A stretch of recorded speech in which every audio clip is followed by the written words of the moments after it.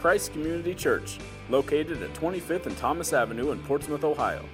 Christ Community meets on Saturday at 5 p.m. and Sunday at 10:30 a.m. For more information, visit www.christcommunity.net or check out our Facebook page. 2 or 3 things. Number one is if you're a first-timer, because I'll have a tendency to forget this later on when I'm supposed to say it. If you're here for the first time as a guest this morning, please stop out at the guest table. We've got a nice gift for you.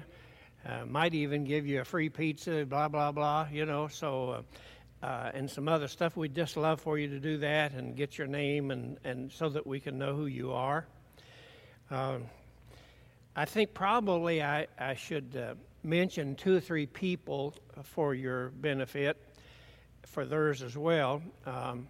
Dora Carmen's mother is 94 years old, and she had surgery yesterday and came through it really, really well. And so I just call that to your attention. And this week, Ron Powell is to go up to Cleveland Clinic and check him out, and there's always a fright there about malignancies and other things when you get old and gray. And yesterday afternoon, I was told Gary Harrison said that his wife got to come home from the hospital, and Tia said she was going to stop by and check on her directly. So some of our punies, and probably there are more that I don't know about, but those are the ones that come to my mind immediately, because Matthew keeps emphasizing that you take home your bulletins, because in it has a prayer list so that you can keep those folks who are in need of God's protection and healing, keep them, their names before Him. We're in the process of a series of 4 messages that we do periodically called Back to Basics, because people who are new in the church especially need to know just exactly what is the Bible, just exactly, and I'm thrilled that some people took it seriously and are actually reading a book at a time. Alice Kay said she saw something on the internet where different folks were doing that and reading it as it was written. Today we talk about what is the church, and I think it's important for you to understand that what we see as the church in our culture and around the world really is significantly different from what you would have seen in the first century when the church met. The church met together usually in the evenings, usually in somebody's home. The reason it was in the evening is because many of those early converts, when it got out into the Gentile world, were slaves. Over 60% of the Roman Empire were actually slaves, and many of those folks were converted to Christ, and so the only time they could come was after dark, when the workday was over. And they would meet in people's homes around a little circle. There seldom was any preaching, believe it or not. Most of the time there was the reading of the Bible, because Timothy, for instance, was educated, and so the Apostle Paul says, you continue to read the Bible for people when you come to church. And then they would sit around and share their faith and encourage each other. They would pray for people who they were going to try to lead to Christ. And we'll touch on all of that in just a little bit. The visible church, just like the visible Israel, was made up of a mixed multitude. There were unbelievers, there were believers, there were skeptics, there were even enemies of the church, of Israel, traveling with them. Some who said, let's go back to Egypt. And so there were, and the church as it's gathered. And see, concerning Israel, Jesus said, not everyone who saith unto me, Lord, Lord. Just because you have a religious facade doesn't mean that you're going to go to heaven. And Jesus said, at the end, I'm going to say, depart. I don't even know you. Adios, amigo. Well, maybe he wouldn't even say amigo. I don't know. So we need to understand that the church as it gathers today has its background in when the church made the decision to become an evangelistic center rather than a gathering of Christians. And that made things altogether different, because in the early church that wasn't the case. Christians gathered, had communion always, and the Scripture was read always, if there was somebody there who could read and write. So it was totally different, far more simple and less complicated than it is today. The money that we spend on buildings and programs and so on and so forth, they could use to help people. And I'm proposing today that we reconsider how we spend a lot of our money and our time. And we at least consider the possibility that we probably ought to be concerned primarily about people and less about social programs. We'll talk about that quickly in just a minute. When Jesus addressed the problem of a mixed multitude of the church, and he was talking about Israel in particular at that time, he talked about sheep and goats. He said, and the reason he mentioned sheep and goats is because everybody in Israel knew about sheep and goats. When I first went to Israel many years ago for the first tour made around, I'd get up very early in the morning and go out and see what was going on. And there in the city of Jerusalem, you would see shepherds leaving their home. They had sheepfolds right in the town, and the shepherd would be leading out, and there would be a few goats mixed in with his sheep. Now, the reason the goats were mixed in with the sheep are kind of stupid when it comes to defending themselves. A goat will actually go and butt and challenge a wolf and will butt it and pretend. So they like to have, because they didn't have sheepdogs like a lot of people later on had. And so Jesus used that as an illustration. He said, Israel and the church is going to be made up of both, but it's not our job to separate them. And the illustration that he used about that, because the people have had a tendency to exercise church discipline and say they're not a Christian, kick them out, and we caught them smoking a cigar, kick them out, and we caught that one guy eyeing a good-looking woman, which wouldn't be any men left. So anyway, he says that's not your job. It's to go. That will be for the Lord to do, and the reason that will be for the Lord to do is we can only look on the outward appearance of people and what we see, but the Lord has the capacity to look upon the hearts of people and make the judgment based upon what he sees in the heart of people. And so if you were to go over to the book of Galatians, when Paul wrote to the churches in Galatia is a province, not a city. He wrote to them and he reminded them that when you become a Christian, the day after you're baptized, you're not really much different as far as your behavior, your habits, your so on, than you were the day before. And there's a good reason for that. Because now we have a different hope that we had before, but our behavior stays the same, and we have to mature just like babies grow up, and he uses that illustration in the Bible. We have to grow up in our faith. You're not a mature Christian the day after you're baptized. You're just a babe in Christ. And so we have to be patient with people, and the difference is they then have received in their body the Holy Spirit, who can do remarkable, even things that they had never dreamed they could do because of the presence of the Holy Spirit.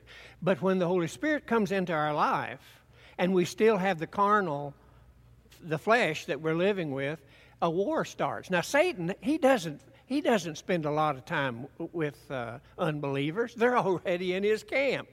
He spends his time trying to give believers a hard time. Just as soon as Jesus was baptized, he tackled him. Out into the desert they went. Satan's tried to tempt him concerning the things of the Father. So the minute we become a Christian, you can expect Satan's attack. He may use other people. He may do it himself. He may use imps of hell. I don't know how it'll be in your particular case, but I can pretty well promise you somewhere along the line things are going to get tough because of the presence of the devil and the fact that... And so when we become a Christian, within each one of us, there's a war that takes place between the spiritual and the carnal. That's going to happen to all of us. And the Apostle Paul wrote to the Galatian people, and he explained it like this, starting at verse 16 of chapter 5. He said, "So I say, live by the Spirit." So you make your commitment to follow the guidance of the Holy Spirit as God's will is revealed to us when we study the Scriptures. So he says, live by the Spirit, and you will not gratify the desires of the sinful nature, because all of us have sinned and come short of the glory of God. All of us have a sinful nature because of what Adam did.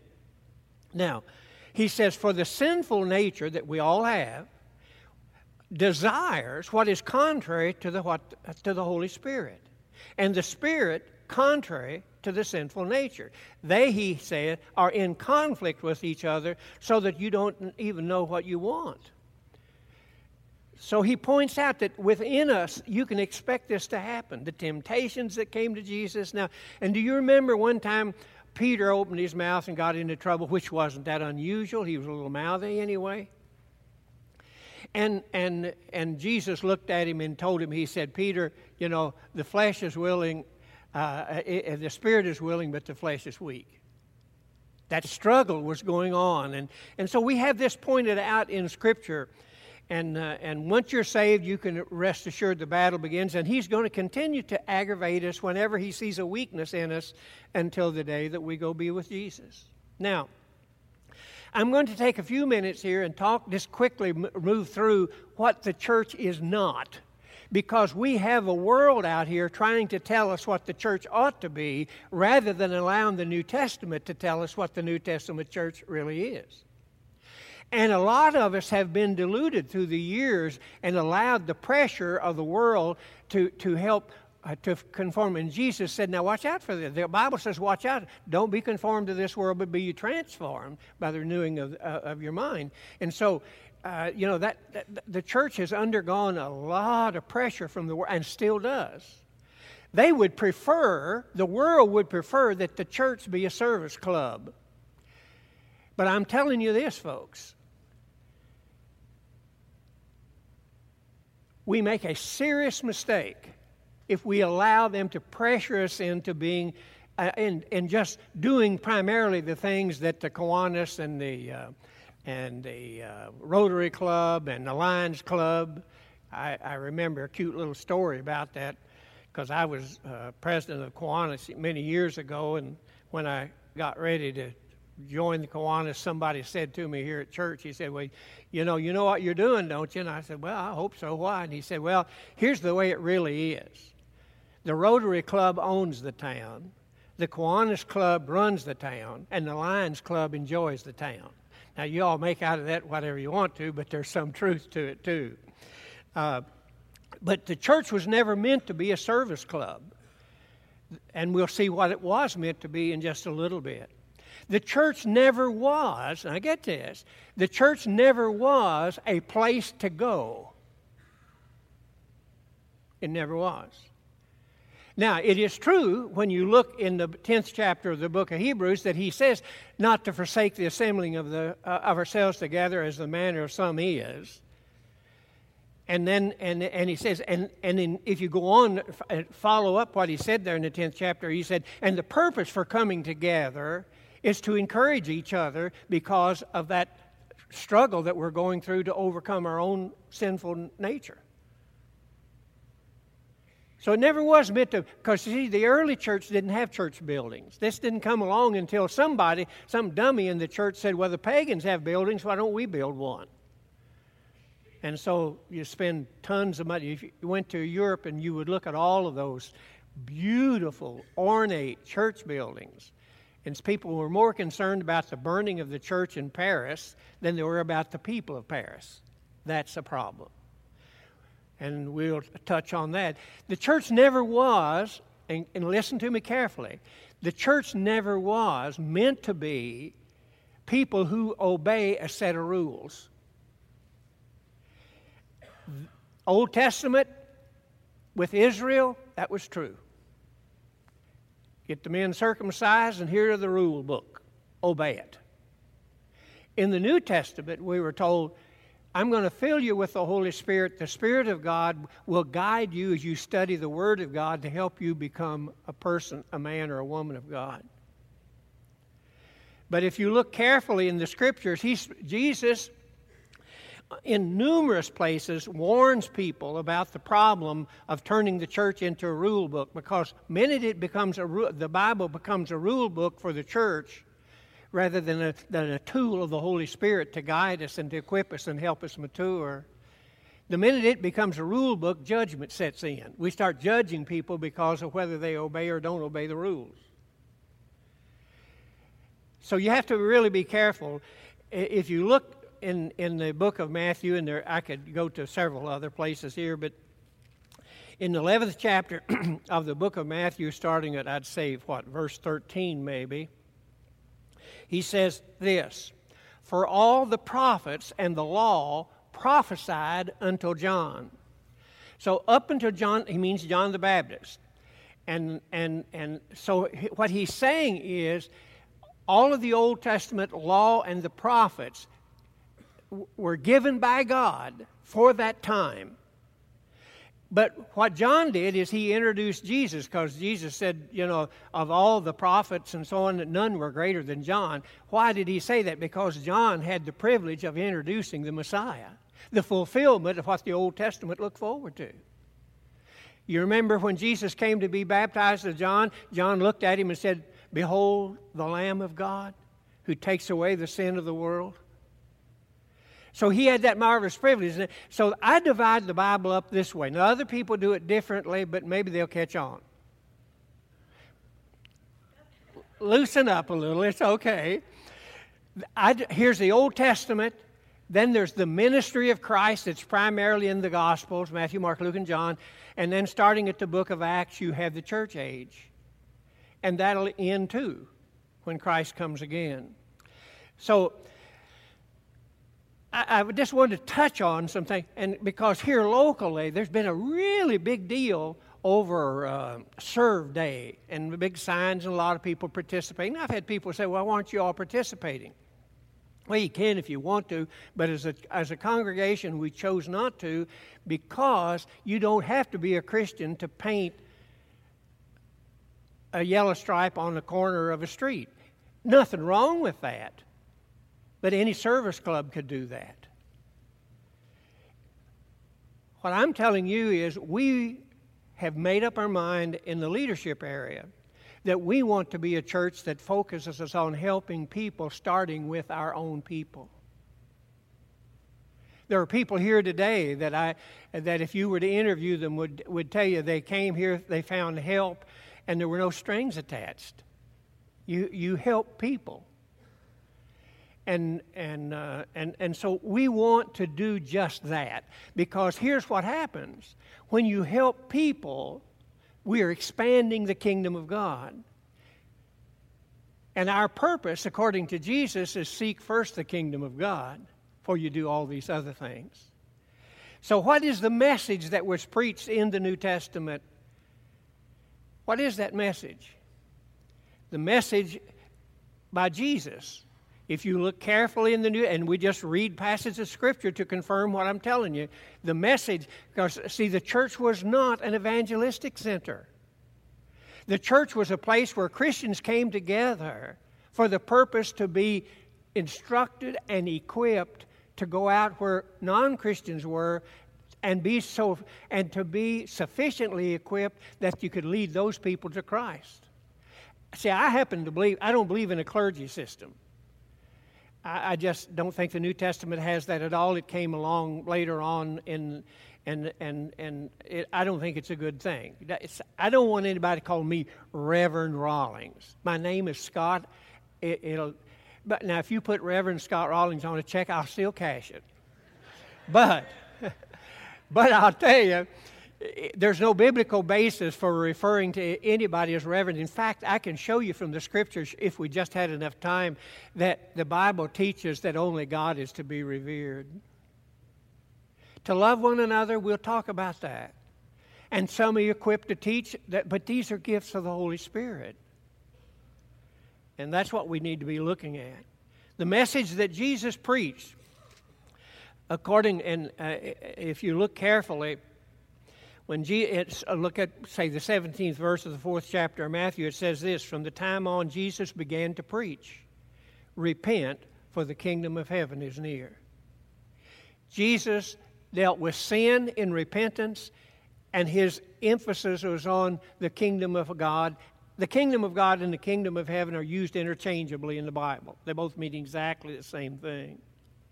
So that was the message that he preached. And if you were to go to Luke and other places in Matthew, you would see that Jesus persisted. That was his message.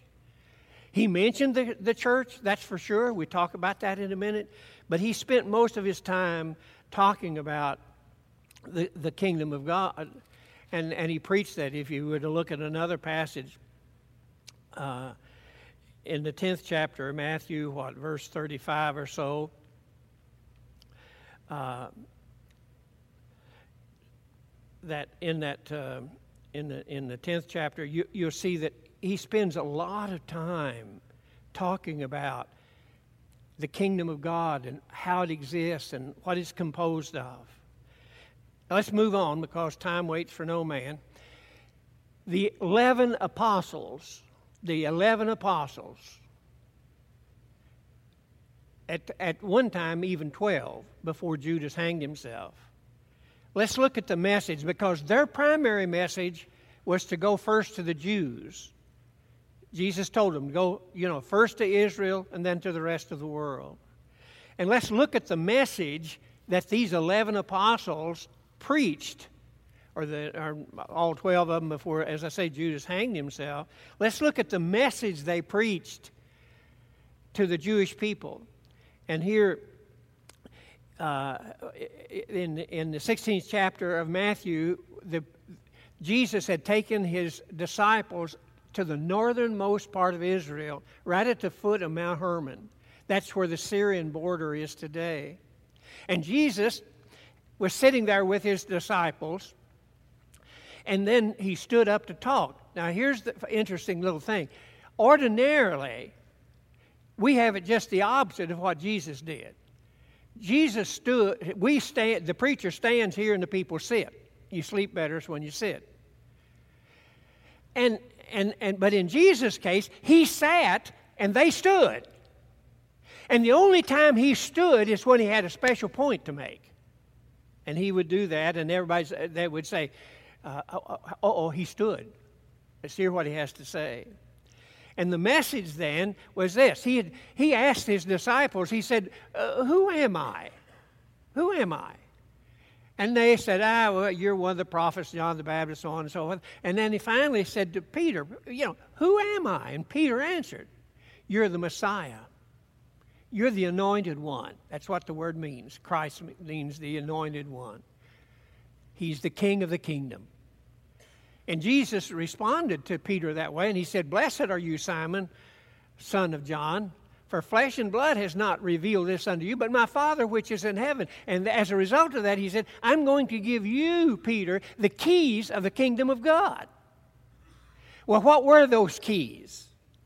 The keys to the kingdom of God is the gospel, the death, burial, and resurrection of Jesus Christ. And the first gospel sermon that was ever preached is recorded in the first couple of chapters of the book of Acts by Peter, whom Jesus said, I'm giving to you the keys of the kingdom of heaven, which is the preaching of the gospel, which, as I said, the death, burial, and resurrection of Jesus Christ. That was the message they preached. In fact, he said, Peter, I'm going to build my church on the confession you made that I am the Christ, and the gates of Hades will not be able to overcome the church. It's going to succeed. And then he goes on to say, and I'll give you, and remember, that's when he went on to say, and I'll give you the keys to the kingdom. So keep that in mind. Those early guys were to preach the kingdom of God.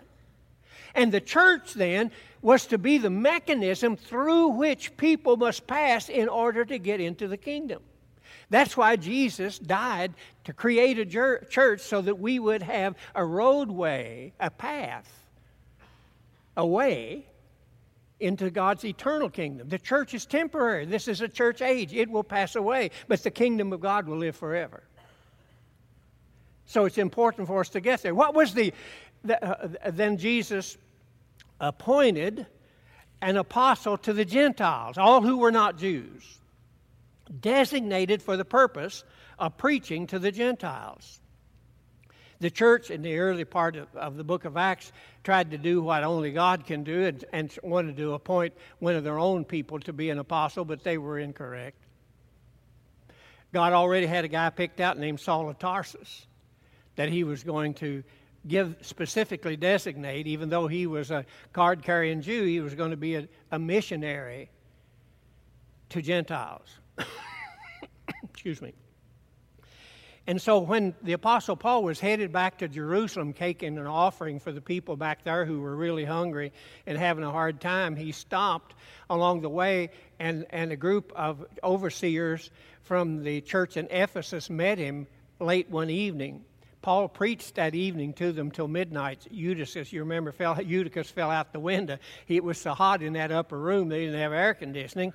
And so out the room, he fell out. But Paul preached until midnight, so I don't want you belly aching if I preach till 12 o'clock. So here in the 25th chapter, or the 20th chapter of the book of Acts where this is recorded, it's in verse 25 that he says this: "Now I know that none of you among whom I have gone about preaching the kingdom will ever see me again." He said he was telling these overseers goodbye. But what did he say he had preached to them?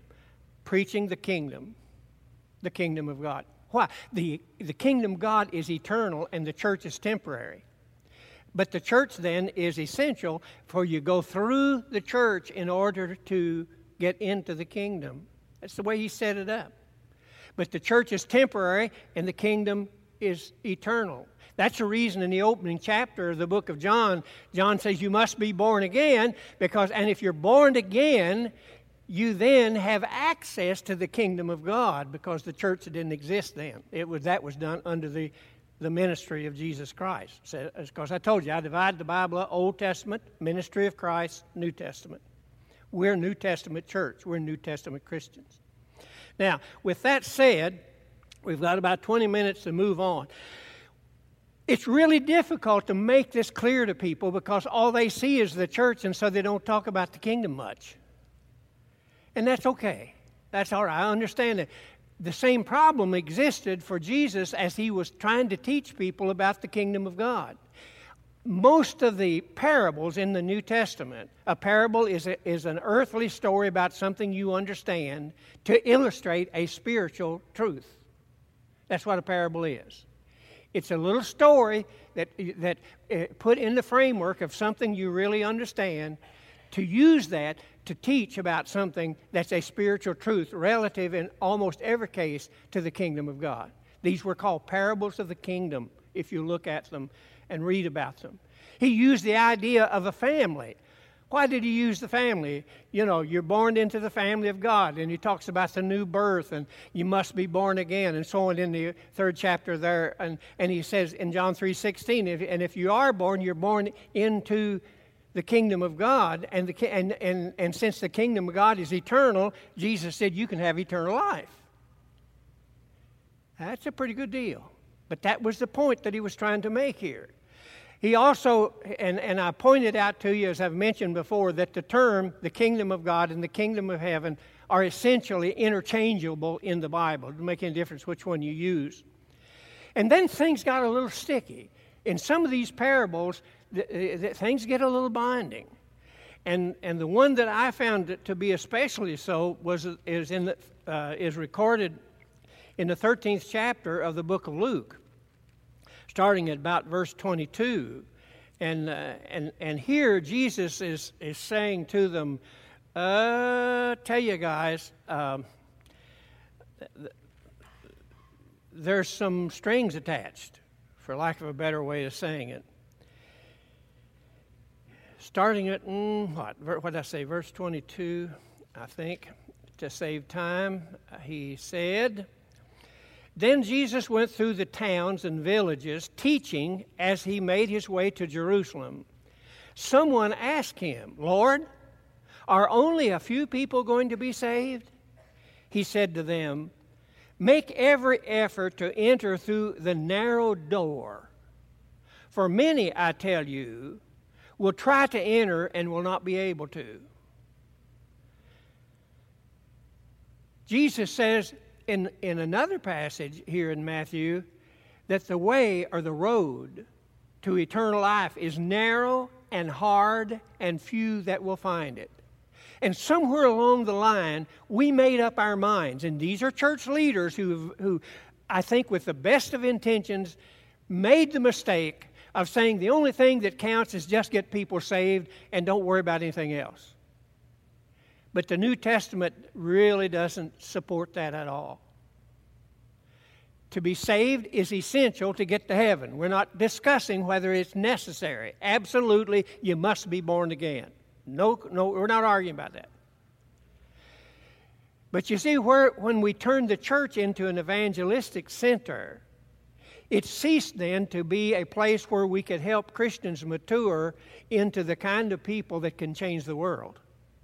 A newborn Christian is not very strong in changing the world. He can give his testimony about being saved, but he can't give a testimony about the power of the Holy Spirit in changing our world. And Jesus wanted us to be world changers. He wanted us to be changers to the extent that he told his disciples when they asked him how to pray, he said, pray this way. "Thy kingdom come, thy will be done on earth as it is in heaven." Well, that's significant, folks. But to know what to bring here to earth, you first of all have to know what's going on in heaven if you're going to bring the principles of heaven to earth. And if someone were to ask you, what are the principles of heaven? Most of us would go, duh. So, in order to do what Jesus asked us to do, we had to be more than babes in Christ. In fact, if you read the opening 3 chapters of the book of 1 Corinthians, the Apostle Paul just scorched them. Just absolutely scorched them. Most of you would get up and leave if I were straightforward and harsh as he was with that church. He said, "You suckers," or he didn't say suckers. He said, "You Corinthians are still babes. I can't talk to you like you were grown up. You're drinking milk when you ought to be eating meat." And he just really keeps on and just beats them with a stick almost verbally, because they're comfortable with remaining babes. It's like someone said not long ago, and now Matthew mentioned it, when somebody said, "Well, I got a ticket to heaven." That is so naive and silly. God expects more of us than people that buy tickets to heaven. He didn't save us to sit on the premises and gloat about having a ticket to heaven. He saved us to bring the principles of heaven to earth. We're to be world changers. In the 5th chapter of the book of Ephesians, and by the way, in another couple of weeks we start studying the book of Ephesians, and we'll go through those 6 chapters verse by verse, and we want you to start reading it almost immediately, so that you'll be prepared to hear what we say when we study through it. But in the 5th chapter of the book of Ephesians, we'll find this out when we get there. The Apostle Paul uses the human body as an illustration of the nature of the church. He put it this way. He said, just as Christ is the head, he actually made an illustration that most of the young ones coming on today can't get their arms around. He said, just as the man is the head of the family and the head of the wife, Christ is head of the church. And I've had women come up to me and say, "Who said my husband would be the head of the home?" I said, "God, take it up with him. I don't want to hear about it." And so, if you don't see that, you can't get your arms around it. Well, he says, Christ is the head of the church, and we, as his followers, are the arms, the legs, the mouth. We're the ones who carry out what the head tells us to do, because that's the way a body functions. If you pick your nose or scratch your behind, your head tells you to do that. My wife really doesn't like for me to talk that way, so tell her to plug her ears. I got some things I need to talk to you about that you can understand. She's a little more sophisticated than I am, just a little. So we need to understand and get clearly in our mind, if we can, the nature of the church. He is saying then the church is actually the members of the body where Christ is the head. So he's using the human body to illustrate how the church is to. You see, get this straight in your mind. The reason I don't believe in a clergy system or a pope or all that other stuff is I think Christ is the head of the church. And we all are members of his body, to use that same illustration, to carry out the will of the head, meaning Christ himself. In other places, he uses an orchard, he uses a vineyard. He talks about sheep and goats, and we've already mentioned that. In one case, he talks about money. He said, if a woman loses a coin in the house, the kingdom of God is like that. You should seek the kingdom. So, like a woman, if she loses a silver dollar in the house, what she's going to do? She's going to sweep the whole house, move the furniture, do everything she has to do in order to find that dollar.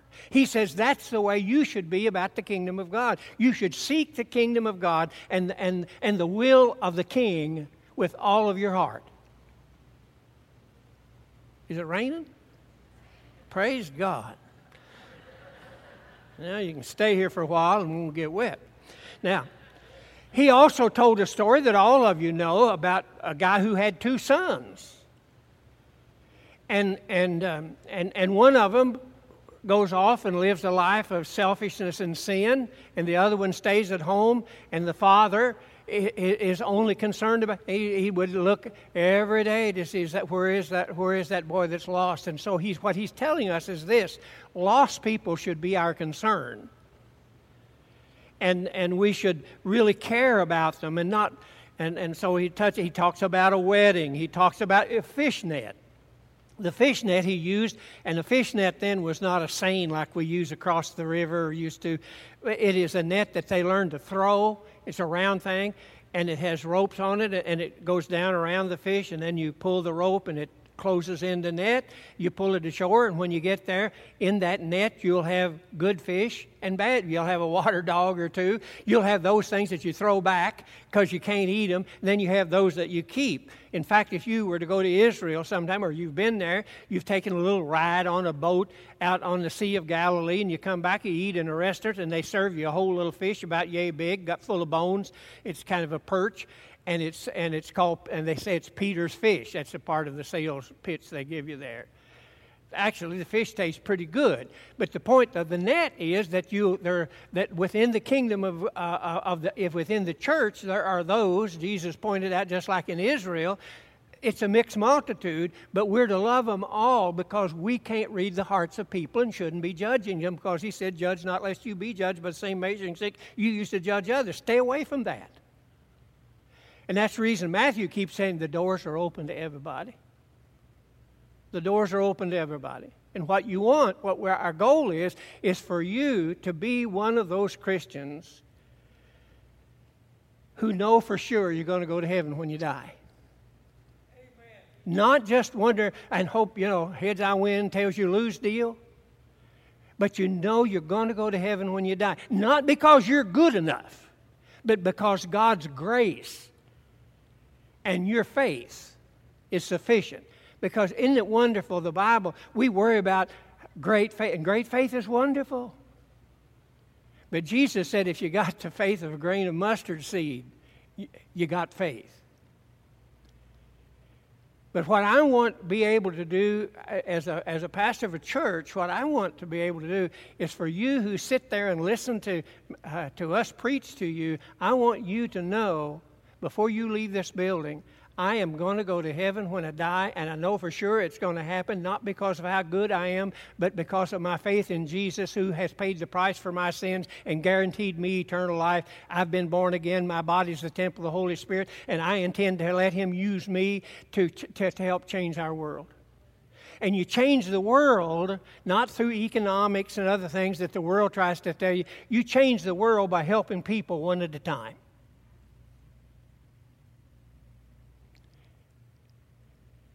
And we must love them. He talked about a farmer that sows seeds. I understood that. I grew up on a farm. We had about 7 to 10 acres of corn. And when you plant corn, the way because we didn't have these fancy things that put it in the ground 10 rows at a time, we had a corn planter that you put in the ground, pull it this way, put 2 seeds in, put your foot on it, and then you look back over your corner back here, and about 100 yards behind you, there are 3 old crows digging it out as fast as you put it in.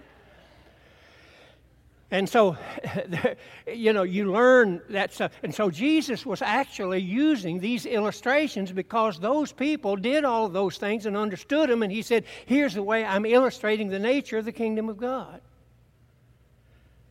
Now, let's move on towards its quitting time. We've learned this. The church is a narrow doorway that we must use to pass through in order to enter the kingdom of God. The church, the kingdom of God, is a divine, supernatural existence. The church is supernatural. It's not natural. It fights against everything that's natural because it's spiritual. The kingdom of God is a spiritual kingdom that is eternal, created by a God who is eternal, who had no beginning or end.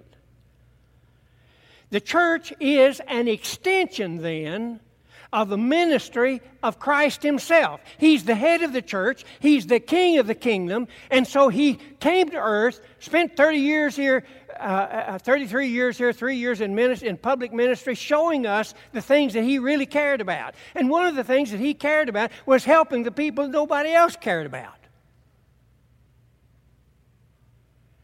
People helping people. God equipping us. And He went to people who were demon-possessed. He went to people who had diseases that caused them to be quarantined. He helped people who had a real need, and their need could only be met through supernatural power. So God gives His people, called Christians, the presence of His Holy Spirit to give us supernatural power to deal with problems the world can't touch. And what's the most important thing? Well, I think if you look at the Scripture carefully and systematically, I think that you can see what he said, because He told us, He said, now I want the principles of the kingdom of God to come to earth.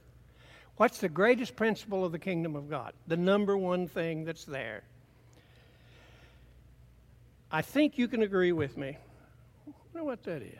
This thing dying, or is that thing working okay? Who's doing bong, bong, bong? I'll take a drink and maybe it'll quit.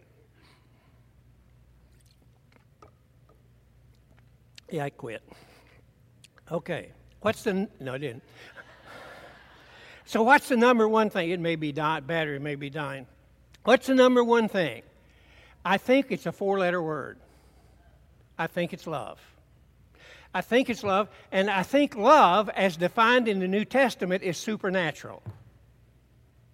I may have to get one of these other things directly if this thing's going to be with Jesus. Okay, let's keep on going and just kind of swing and sway with the beat of the music here. Okay, if you agree with me that is true, let's talk about something just for a few minutes. I hate that sound. Let me explain to you a circumstance that took place. And the result of what took place, in my opinion, was the supernatural power of the Holy Spirit. It was on October the 2nd, on 2006. Jimmy, you going to come fix it? Okay. Anyway, he's Mr. Fix. Anyway, a guy came into Lancaster County, Pennsylvania, and he backed his truck up next to a little one-room schoolhouse. He walked in, he'd barricaded the door, carried a gun in with him, lined the little girls up toward the front of the class, about 13 of them, and began to execute them one at a time. He murdered 5 little girls, shot 5 others that ultimately survived in one way or the other. It was an Amish one-room schoolhouse that many of you will remember the incident. What you probably don't remember is what took place afterwards. The Amish leaders went to the widow because the guy who killed the kids ultimately shot himself. So there were 6 that died, including the murderer himself.